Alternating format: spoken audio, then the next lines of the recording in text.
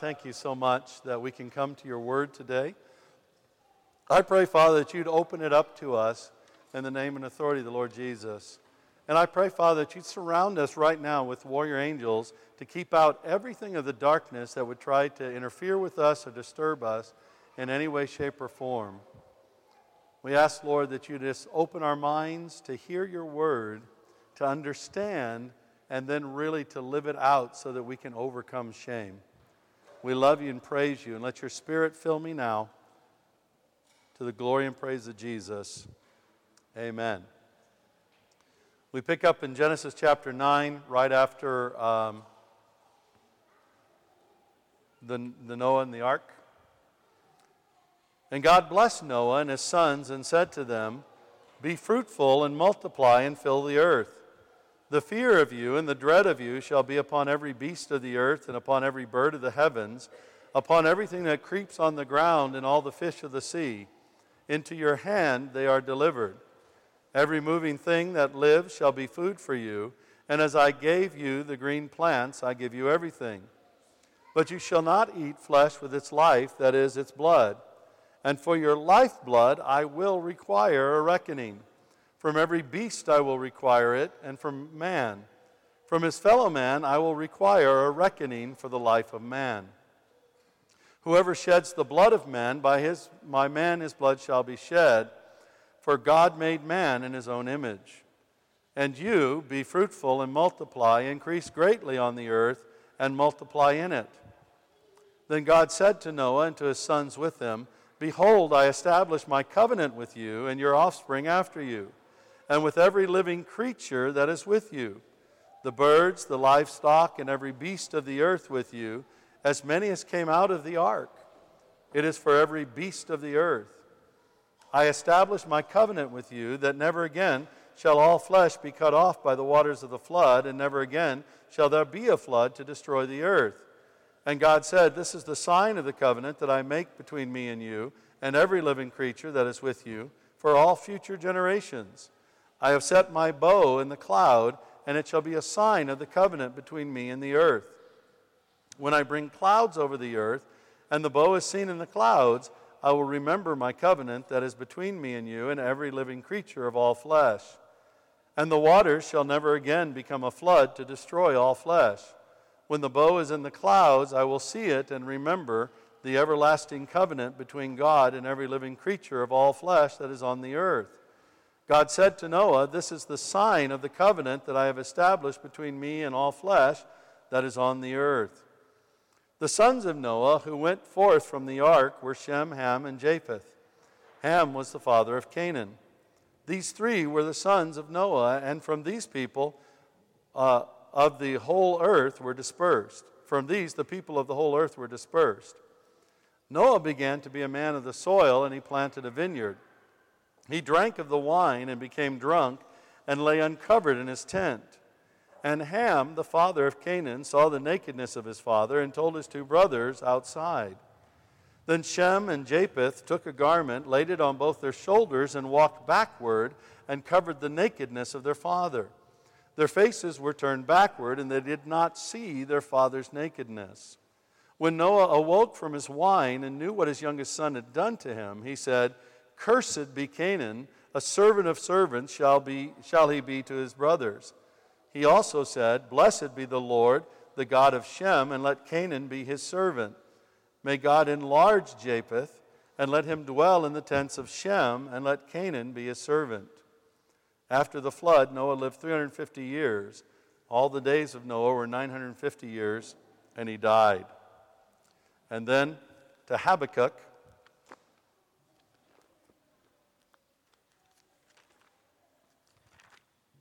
Habakkuk chapter 2, verses 15 to 17. God speaks to the prophet and said, "Woe to him who makes his neighbors drink. You pour out your wrath and make them drunk in order to gaze at their nakedness. You will have your fill of shame instead of glory. Drink yourself and show your uncircumcision. The cup in the Lord's right hand will come around to you, and utter shame will come upon your glory.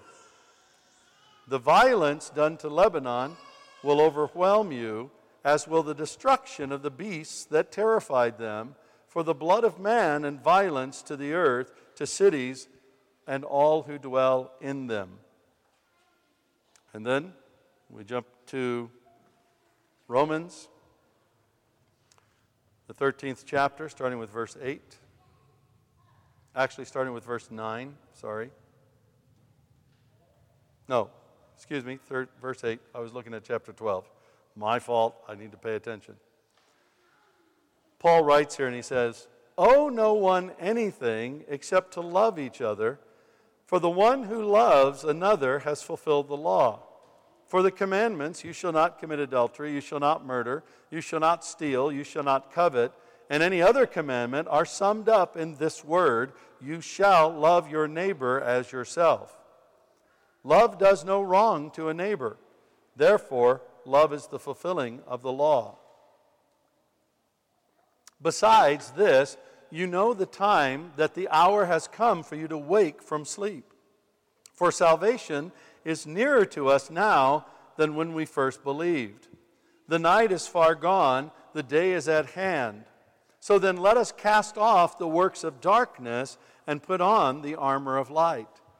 Let us walk properly as in the daytime, not in orgies and drunkenness, not in sexual immorality and sensuality, not in quarreling and jealousy.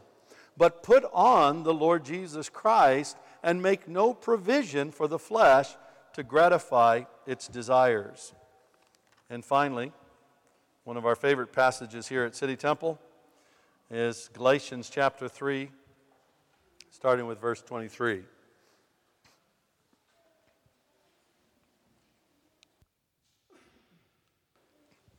"Now before faith came, we were held captive under the law, imprisoned until the coming faith would be revealed.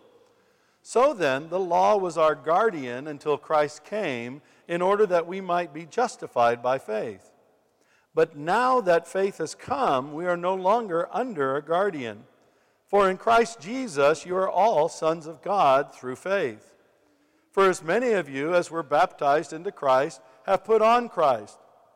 There is neither Jew nor Greek, there is neither slave nor free, there is no male and female, for you are all one in Christ Jesus. And if you are Christ's, then you are Abraham's offspring, heirs according to the promise." May God bless to us this reading from His holy word.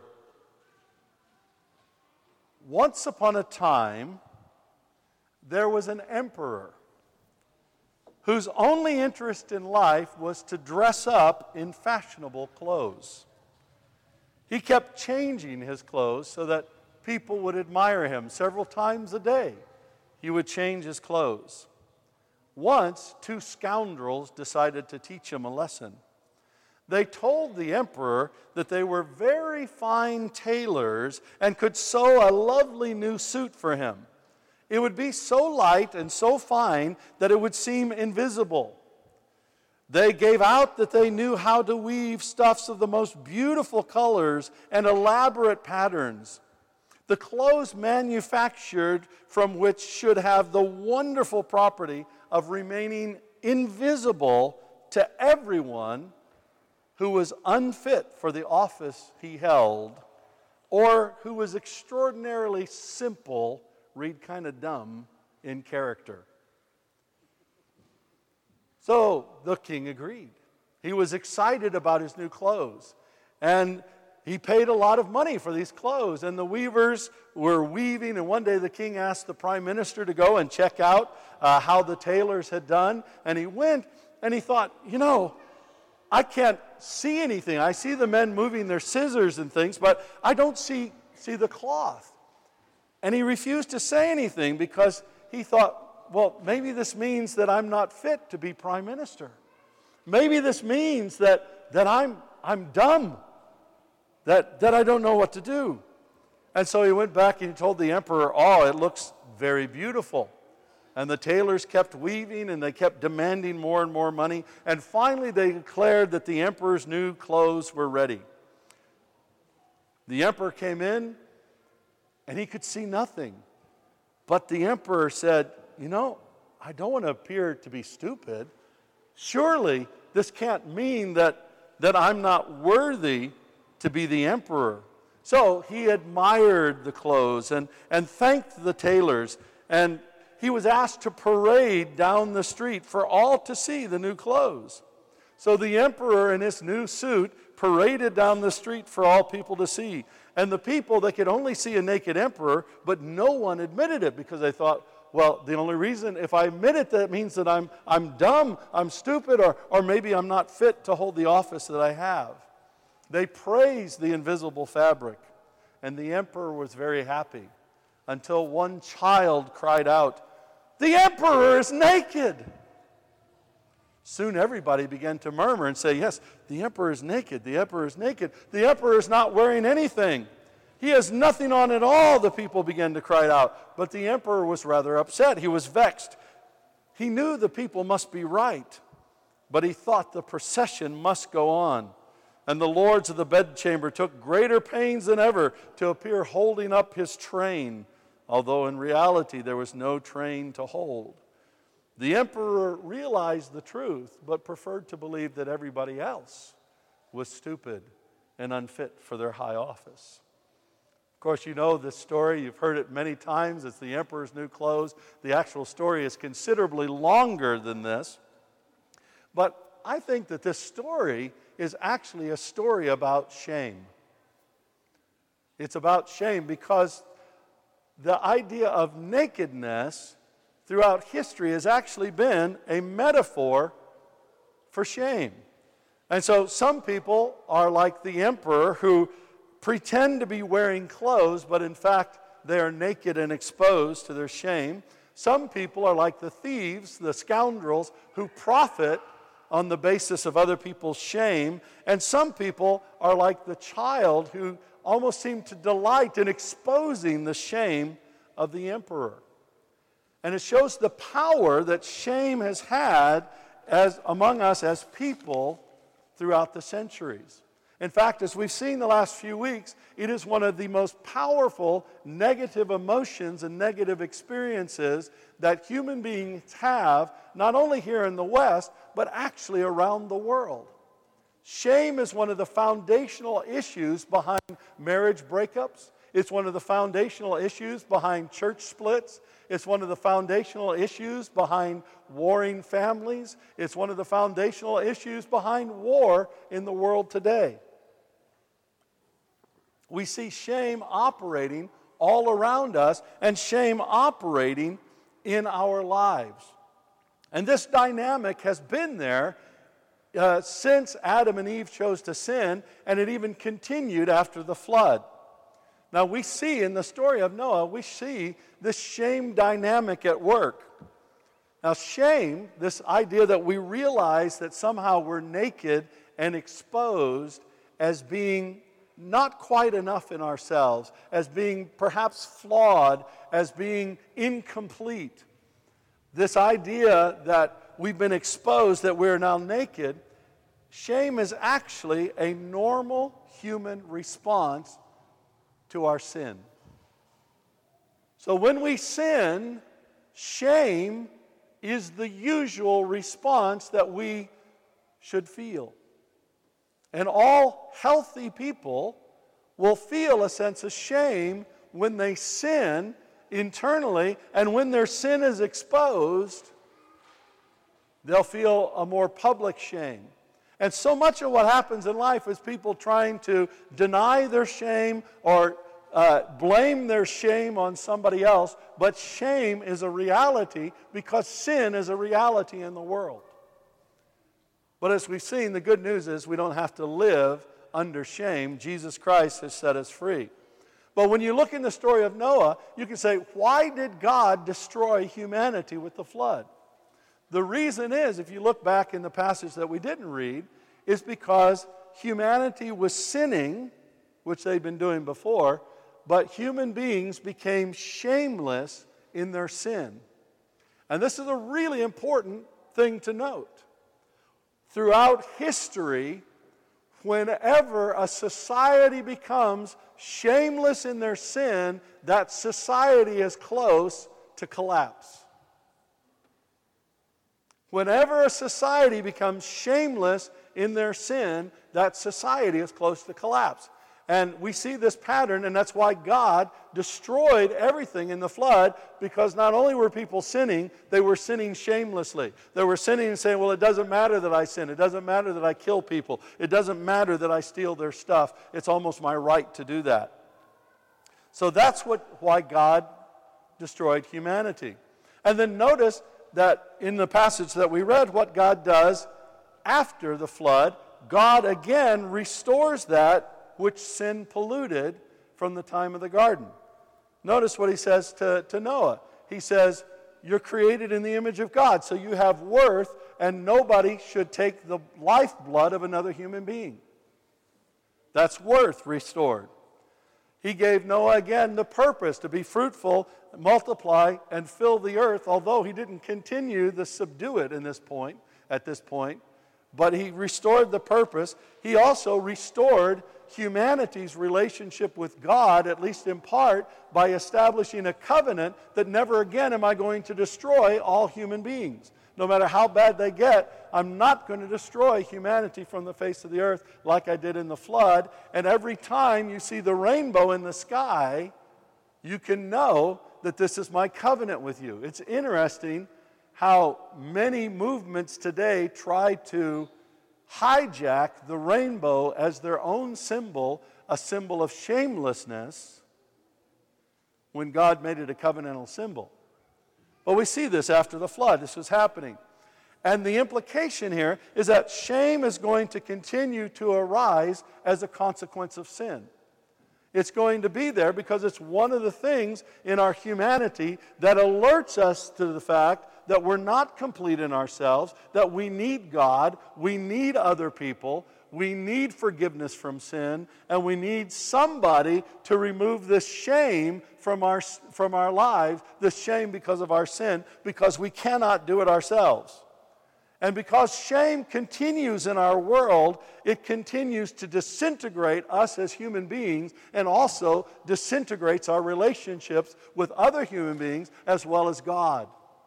So every time shame crops up, it starts a breakdown of human relationships, beginning with your own understanding of yourself. And that's how shame is bringing about destruction, even as it's the normal response to our sin. It should cause us to respond by turning to the Lord, but instead it causes us to respond often by turning on one another. And the shame dynamic continues in our relationships, and it continues to work in all of our systems. Not only our relationships, but our families, and even our churches, our government, our schools. We're seeing this shame dynamic working all around us, and we see what happens in the story of Noah and his sons. Now, by this time, later on in the passage, Noah, after the excitement of building the ark and everything like that, he goes to start tilling the ground and being a farmer. And you can kind of almost imagine the guy being a little bit depressed, because he goes from this, saving humanity in the ark to being just an ordinary farmer, but that's the way it was. He plants a vineyard, he makes some wine, and he drinks it, and he gets drunk. At this point in time, the Bible doesn't really label this kind of behavior, this drunkenness, as sinful behavior. It's actually only later that God begins to say, don't get drunk.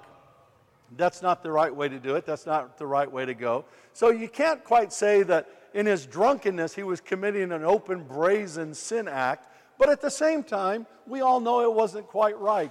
And the implication is probably Noah knew it wasn't quite right. Maybe he was drowning the fact that he's no longer an ark builder and now is a farmer. We don't quite know. But what he does, he drinks the wine, he gets drunk, and in his tent, that's his personal space, he exposes himself. This means he's naked. So he goes into his private area and his nakedness is there. And that's what happens with shame. when we begin to feel shame, we begin to sense shame, what we do, we go into our own little closet, our own little house, our own little tent, metaphorically speaking, and we often will expose ourselves there. And we see our shame, but we try to drown our shame and hide from our shame. And that's almost what Manoah was doing here. This tent symbolizes how shame will enter our personal places. And that's what it did with Noah. And then we have his son, his part of his family, his system, his life. And the fact that it's his family really shows us how often this shame dynamic plays out in our families. In fact, throughout history, the family is the primary area where shame performs its disintegrating functions and plays itself out.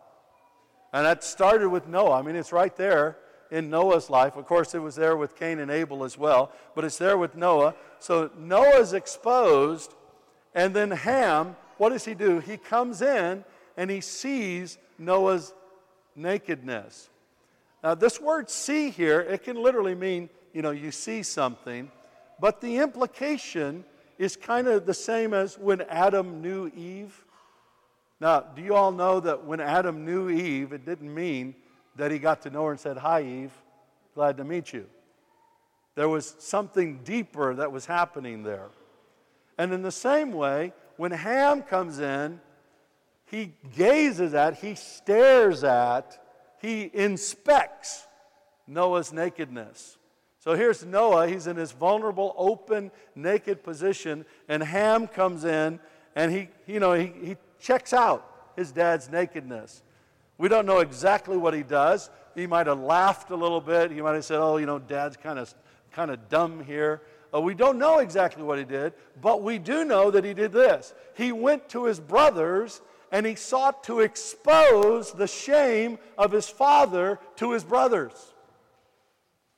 So what he was doing, here he is as a son who should be honoring his father, who should be thanking his father for what his father has done in his life, but now he's not doing that. He's taking the shame of his father and saying, "Hey, brothers, come and look at this. Shem, Japheth, come and look at Dad. He's naked.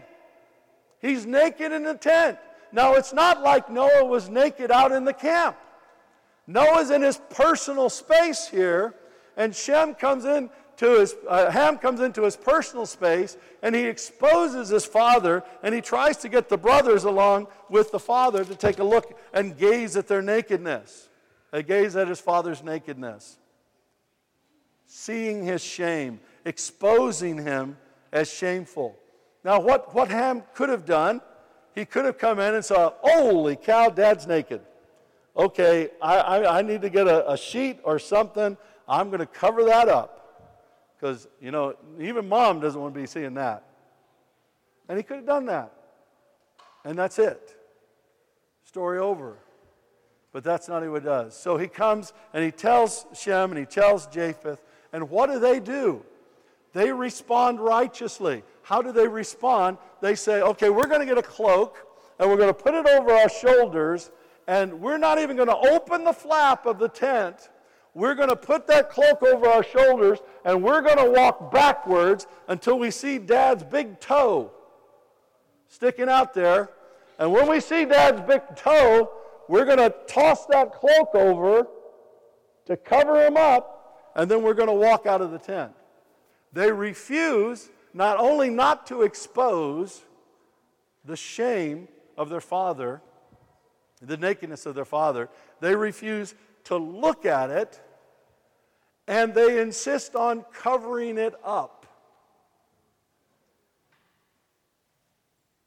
And you see this kind of dynamic in families all the time. There are families who love to expose the shame of another person in the family. I used to tell this joke for many years, and I stopped doing it. And so I'm not telling the joke. But it was a one-liner that somebody used to say. They used to say, "My wife treats me like a god. She brings me burnt offerings every night for supper." Now, And that's kind of funny, unless you tell it about my wife, in which case it's not funny at all because it's not even remotely true. But you know what that does? That is actually a joke about somebody's shame, because you're exposing the fact that your wife is not a good cook for other people to see. You know, there are a lot of times when women who are married, they love to get together with other women who are married and talk about their husbands. And many times when they're together, they begin to expose the shame of their husband. Oh yeah, my husband came home again drunk last night. He's such a low life. He doesn't really provide for the family. He doesn't measure up this way. He doesn't measure up that way. And you know what we're doing? We're trying to expose and gaze upon the shame of somebody else in our family and cause other people to expose and gaze upon the shame as well. And when we do that, we're always acting unrighteously. We're always acting sinfully, and that's what Ham did, and Shem and Japheth acted righteously by refusing to look on the shame and by choosing to cover the shame. And once that shame was exposed, once Noah knew what his son had done, look what he did. It causes a disintegration in their relationships as Noah comes and not only speaks a curse over Ham, but also Ham's children. And do you know what happens? When we expose the shame of other people in our system, not only does it bring a curse on us, but it also brings a curse on our offspring, on those who come after us. Now, the offspring might be literal offspring, or they might be metaphorical offspring. But when we do that, when we're engaging in that kind of shame relationship, we're bringing a curse on our family system. We cause disintegration of our relationships and disintegration of our system, whether it's a family or it's a church. And I know a lot of churches, you know, one of the reasons why we do not do deliverance in public here at City Temple is because when you do deliverance in public, you're exposing somebody to public shame. And we're not going to do that. We're not going to act that way. Instead, if a demon manifests, we'll tell it to stop, and we'll take the person out in a private place so that we can minister to them properly. It's all about this kind of shame dynamic. And we see this operating not only in Noah, we see this operating all the time. And shamefully, it often operates in Christian churches and Christian families, where we play this game of exposing one another's shame, exposing one another at our most naked and vulnerable point, and then revealing that to other people, sometimes people who are not even part of our family system. And it always disintegrates relationship. If it's a husband and wife, it always disintegrates their marriage relationship. If it's a father-son, or mother-daughter, or father-daughter, especially a father-daughter, it disintegrates that relationship. Do you know, I know a lot of women who suffer because their fathers shamed them openly. And oftentimes they suffer because their fathers shame them completely for something that's the father's fault, not the daughter's fault. So the question is here, how do we deal with this? I mean, we've already seen that Jesus Christ in the cross has overcome shame. And that through faith in Jesus Christ, we have a restoration of everything that was lost at the fall. We have a restoration of our relationship with God. It's now unhindered and completely open. We can be completely naked before God, because God sees everything. We have restoration of our worth and value because Christ has died for us. We have a restoration of our purpose because God has given us a mission to be fruitful, multiply, fill the earth, and subdue it. As Christians, we have a restoration of the ability to have open relationships with one another, where we should not fear allowing ourselves to be naked and vulnerable before one another. Jesus has restored all of this to us, and we have it by grace through faith in what Jesus Christ has done for us. So how do we live in light of this kind of shame dynamic, what we saw in the family of Noah and what we see going on every single day, sometimes in the workplace? I mean, how many times have I talked to people who are shamed by their manager in the workplace? More times than I can count. How about school? So many people are shamed by their teachers in school.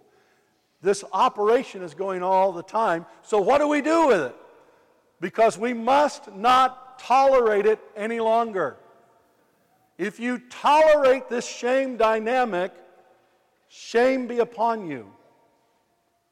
Because it's shameful to tolerate the shame dynamic operating. And it's even more shameful to be a part of it. So how do we overcome it? What do we do as Christians? Well, we get some good guidance from the Scriptures. First of all, keep your clothes on. One of my favorite stories here at City Temple was a number of years, about a decade or so ago, maybe a little bit longer. We had a guy come in off the street. He sat there about where Francisco's sitting, and he sat down, and that was fine. Then he got up and took off his coat. That's okay. Then he got up and took off his top shirt. Okay, a little strange. Then he got up and took off his T-shirt. Okay, now it's a little strange, exposing his bare chest. And when he started to undo his trousers, that's when we had a couple of people come and say, no, you can't do that here, and kind of escorted him out, and we had to pray a little bit. So we need to keep our clothes on. Keep our clothes on. What does this mean? It means first that we need to remember and believe and have faith in who we already, we need to remember and believe that you already have the best possible clothes in Jesus Christ. You already have the best possible clothes in Jesus Christ. We have put on Christ. We are wearing Jesus. Jesus is like our second skin. He is over us. And so the Scripture tells us, Galatians says, that we are already sons of God through faith. Men and women, we're sons of God. We're like Jesus before God because of what Jesus has done. And we need to believe it and remember it every single day. Galatians 3:27 tells us that we have already put on Christ. The idea of putting on Christ is like putting clothes on. So we are wearing Jesus almost like it was on one of those fancy dress nights where everybody has to come in a costume. We have Jesus as our costume, only it's the real Jesus, not a fake Jesus. And we're wearing Jesus right now. We need also to remember and believe that we already have no need to be ashamed because of who we are in Christ. Paul tells us there's no distinction. There's no male, female, there's no slave, no Greek. There's no Jew, there's slave nor free, there's no Jew nor Greek. What he's saying is that no matter who you are, if you're in Christ Jesus, you have no need to be ashamed because there's no distinction. One person can't say, well, I'm wealthy, so I'm a better Christian. Another can't say, I'm poor, so I'm a worse Christian. One person can't say, I'm a 10th generation Christian. And another say, well, I'm a first generation Christian. Nothing makes any difference because we're all one in Christ Jesus. And this is our reality right now. And if you're going to keep your clothes on, you've got to believe it. Many times we don't believe this, and so what we do, we just tend to throw off our clothes. Then Paul tells us that we need to put on the armor of light. That's in Romans chapter 13. Put on the armor of light. What does this mean? It means, first of all, we live in the light, which means we live in openness and vulnerability before God. We need to live in the light. Now, one of the things, if you've ever been on the stage doing a production, either a theater production or as a musician, you will know that when they turn those bright spotlights on you, you can't see what's on the other side.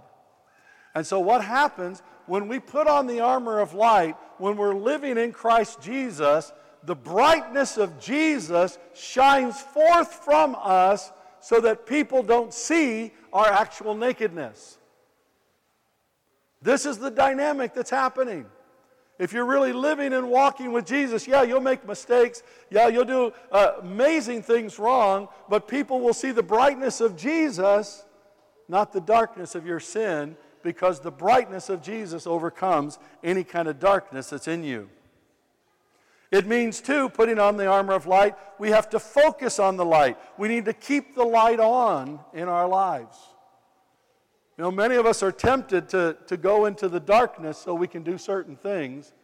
And the key thing is for us to keep the light on so that everybody sees, everybody knows. We don't hide anything.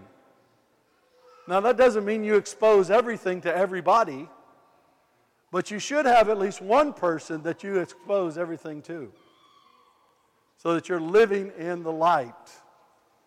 You're living in the light. You're focusing on the light. And you walk in the light. What does this mean? We walk properly. We walk in full view.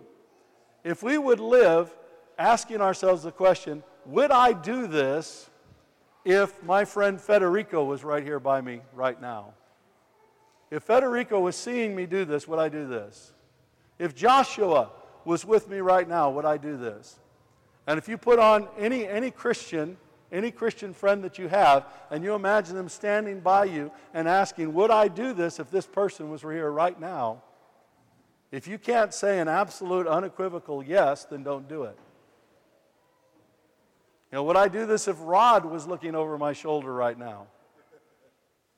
Would I look at this if Rod saw what I was looking at? That's a powerful thing that we can do, and this is part of putting on the armor of light. And Paul says here, especially watch out for sexual immorality, watch out for drunkenness, watch out for quarreling and jealousy, and watch out for sensuality. What's sensuality? Sensuality is where you do what feels right. And a lot of people in our society are living their lives just saying, I'm going to do what feels right. I've got a right to do what feels right, and if it doesn't feel right, I don't want to do it. And that's a terrible evaluation of how to live your life. That's called sensuality. And Paul says, get rid of all that stuff, but walk in the light. Walk in the light. And then he says, put on the Lord Jesus Christ. Now this is confusing because in Galatians he's told us that we have already put on the Lord Jesus Christ. Right? What does this mean? Well, the text, the grammar of the Greek here indicates something that happened in the past which has continual relevance into the future. It's a bit like when I started the service today, I put on my jacket here, and most of the time in the service, I'm not conscious that I'm wearing a jacket. But then I look down and say, oh, I got a jacket on. I guess I'm going to keep this jacket on for the whole service. That's the idea of putting on the Lord Jesus Christ. So you have put on Jesus Christ. It happened in the past when you were saved by grace through faith and you came into union with Christ Jesus. You were clothed with Christ at that time, and now we need to remember that we were clothed with Christ every single day so that it continues to have relevance to us. And part of doing that is to make no provision for the flesh to gratify its desires. Now, what does this mean? It means that we don't plan ahead for how we can sin. That's what Paul's talking about. We don't look ahead and start thinking or strategizing how we can sin. Now, for example, somebody having an affair. Do you know adultery doesn't just happen? It's not like one day you go, holy cow, I'm in a bed with a woman that's not my wife. How did she get here? Doesn't happen that way. Adultery occurs because we start to make little provisions in our mind that we're going to have an affair. Oh, she doesn't really care about me. She's not really meeting my needs. She doesn't feel the way I feel. The life has gone out of our marriage. And you start thinking about these things, and what you're doing, you're making provision in the flesh. You know, I've seen this in terms of marriage, in terms of divorce. You know, divorce doesn't just happen. It starts to happen when a husband or a wife starts to make provision for the flesh in their minds, saying, this could happen. For me, one of the things I'm doing is trying to cut down on my sugar intake. But I know myself. And I know my tendency when I'm in a place, say, like Waitrose, to gravitate toward the part of the shop that has those nice cherry lattices in them. Because I really like cherry pastries. And so when I'll play with myself. We play this game, right? We say, oh, well, I'm not going to go that side of the shop. So we do all our shopping on the one side, and we say, oh, but wait, I need a baguette. And the only place I can get a baguette is over here in this part of Waitrose. And so I guess I'll just have to go over there. And you go over there, and then you linger for 10 seconds too long in front of that cherry lattice screaming up at you, eat me, eat me. And then your stomach starts to churn and growl, because even though you had lunch 10 minutes ago, all of a sudden you're starving and you're going to die if you don't have this cherry pastry. And before you know it, you got the cherry pastry. And that's making provision in the flesh. And Paul says, when you put on Jesus, He will help you to remember not to do this. So don't make a provision in the flesh. So the first thing we have to do is keep our clothes on. The second thing, we need to help others keep their clothes on. We need to help others keep their clothes on. First, this means that we will refuse to expose the nakedness and shame of other people. Refuse to do it. One of the reasons that we have a good marriage is even though I have done many things in my life deserving of shame, and some things which I generally have felt shame about, my wife has never once in 33 years exposed my shame. She's not exposed my shame to me, let alone to anybody else. And that helps me to be a better man. She refuses to expose my nakedness. We must refuse to expose the nakedness of others. We must never use shame as a weapon. We must never use shame to take advantage of other people. And remember, you have now been warned by the Scripture, because if you use shame, if you expose the shame of other people, or if you make plans to expose the shame of other people, the Bible says that shame will cover your glory and violence will overwhelm you. This is a solemn warning from the Lord. Do not use shame. Never, never, never. It's never appropriate, even in the body of Christ. Do not use shame as a weapon. The second part of helping others keep their clothes on is we must cooperate as a family, first, not to look on the nakedness of others, and two, to cover their nakedness. This might be surprising to you. I am not the best of pastors. I am not the greatest of leaders. I've got a lot of weaknesses and a lot of failures in my life as a leader. Now, some of you might be shocked at that. Others of you will say, well, gosh, Rod, it's about time you came to know what we've all known. But I am blessed by having elders around me that conspire together to cover my shame. Our elders conspire to cover my shame, not to expose my shame. And let me tell you, I've been in churches where I've had elders who wanted to expose my shame, who worked hard to expose my shame, and even when there wasn't any shame, they worked hard to create it so that they can expose it. And we have a solemn responsibility as the body of Christ to cooperate together as the family of God, not even to look on the nakedness of other people, but to also help them cover their nakedness in their personal place. That means helping them keep their clothes on. And then Paul tells us one other thing that we can do as we work together to help others keep their clothes on. He says, pay the love you owe others, and this is a love that covers shame. I love what Peter says, 1 Peter 4:8. Above all, keep loving one another earnestly, since love covers a multitude of sins. Now, we're not talking about sweeping sin under the rug, okay? We're not talking about conspiring together to hide something when somebody is behaving shamelessly.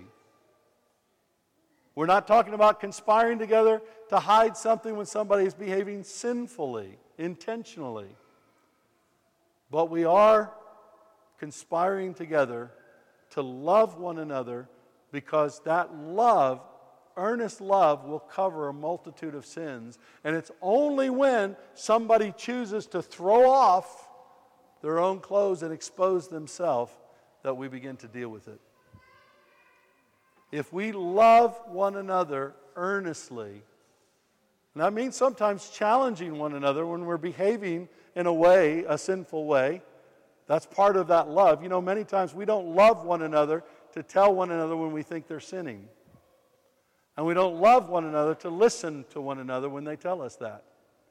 But we need to love one another passionately. And Paul says that love does no wrong to a neighbor. Love does not harm a neighbor. He says it's all summed up with this: love your neighbor as yourself, which we know is the second greatest commandment. If you don't want your nakedness exposed, then don't expose the nakedness of others. Instead, love them earnestly and passionately with the love of Jesus Christ. And as we work to keep our clothes on, and as we work to help others keep their clothes on, then what God does, He comes into the midst of all of that, and He heals our shame, and He reminds us of who we really are, and He shows us His love, and He empowers a witness to Jesus Christ that a world filled with shame wants to know and wants to hear. We can do this because Christ is in us. He's working in us and through us. And Jesus Christ in the cross has conquered shame. Jesus Christ in the cross has conquered shame. And Jesus Christ in the cross will overcome shame in your life and in your system, your family, if you'll allow Him to do it. Father God, I pray that You'd come now in the power of Your Holy Spirit. I pray that You'd move in power. Move by Your glory. Father, I pray first of all that You'd expose in our hearts whether we have sinned by shaming others, by exposing others to shame, by showing others nakedness. Lord, move in our hearts if we've done that. If the Spirit of God is convicting you, He might be showing you things right now that you've done. And as soon as He shows you something, right now, in the name of Jesus, just say, Father, I have done that. I have sinned against You and against this person in my life. And right now, I choose to repent, and I ask You to forgive me and to heal me so that I never use shame again. I never expose the shame of another again, but I become active in covering shame because You have overcome shame in the cross. Now, if you prayed that prayer right now, Father, I pray that Your Holy Spirit would come and You begin to wash that person, these persons, and I think there's several people in the church. The Lord has convicted you. Wash them right now by Your blood, and wash the shame away, and wash the sin away.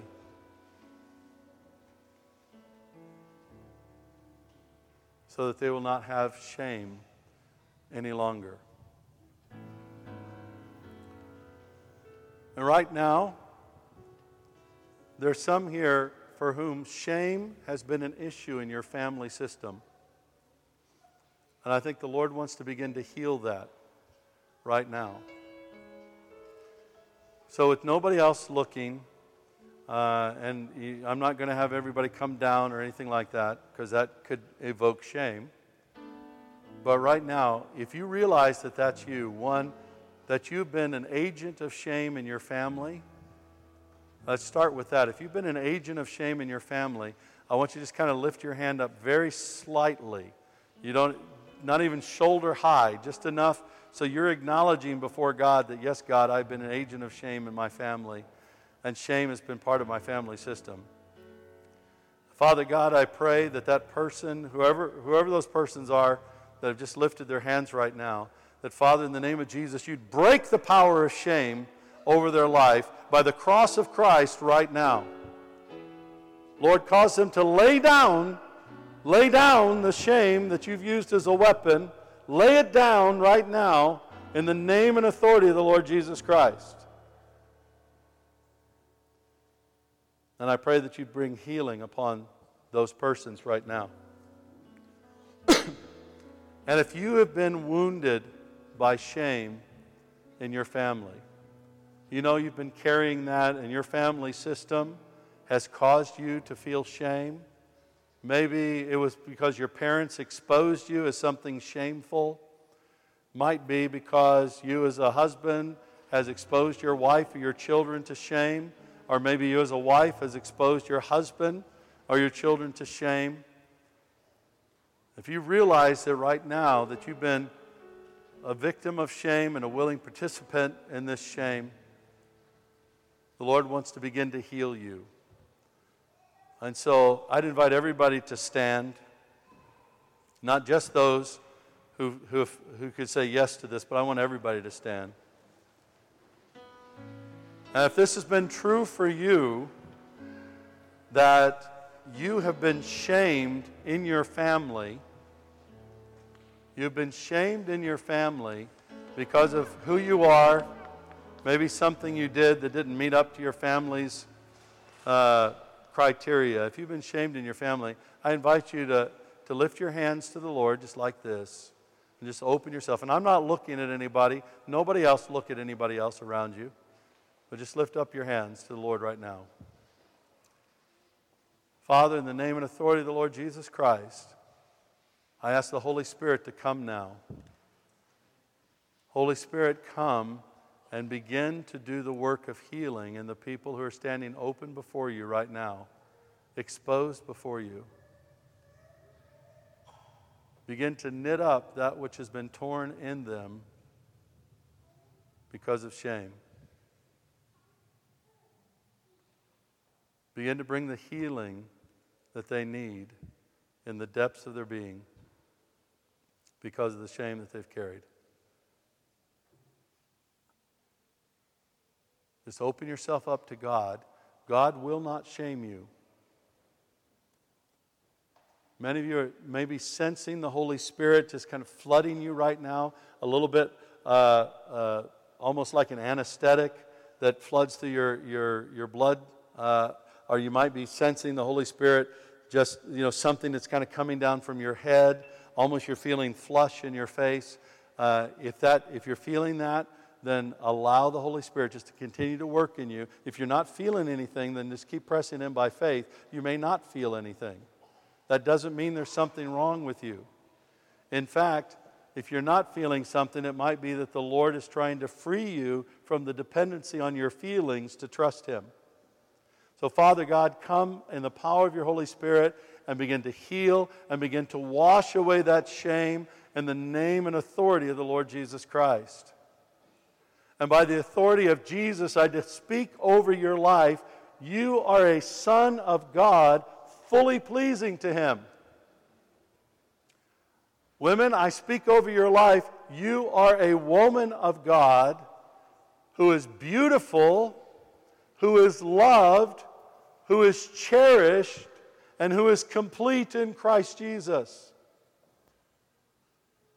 Men, I speak over you that you are a man of God, clothed with Jesus Christ, mighty for spiritual battle over your family, over your workplace, and over others who are in bondage to shame. Let's continue to allow the Holy Spirit to work. Continue to allow the Holy Spirit to move in your heart. Holy Spirit, come. Just keep working. Keep working. If He's moving in you, if He's speaking to you, if He's touching you, just continue to allow Him to do that. Worship team, come on up.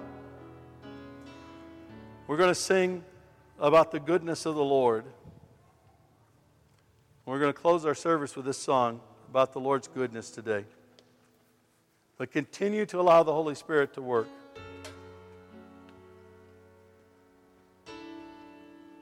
Right now, the Lord God is smiling on you.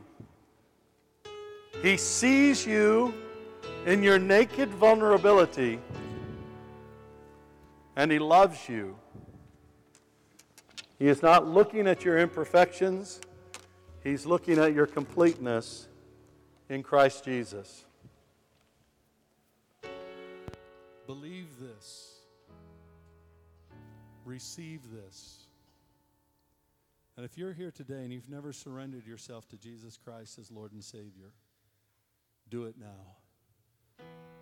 Just go before the Lord in your own words and say, Lord Jesus, thank you for dying on the cross for me, and thank you for rising from the dead.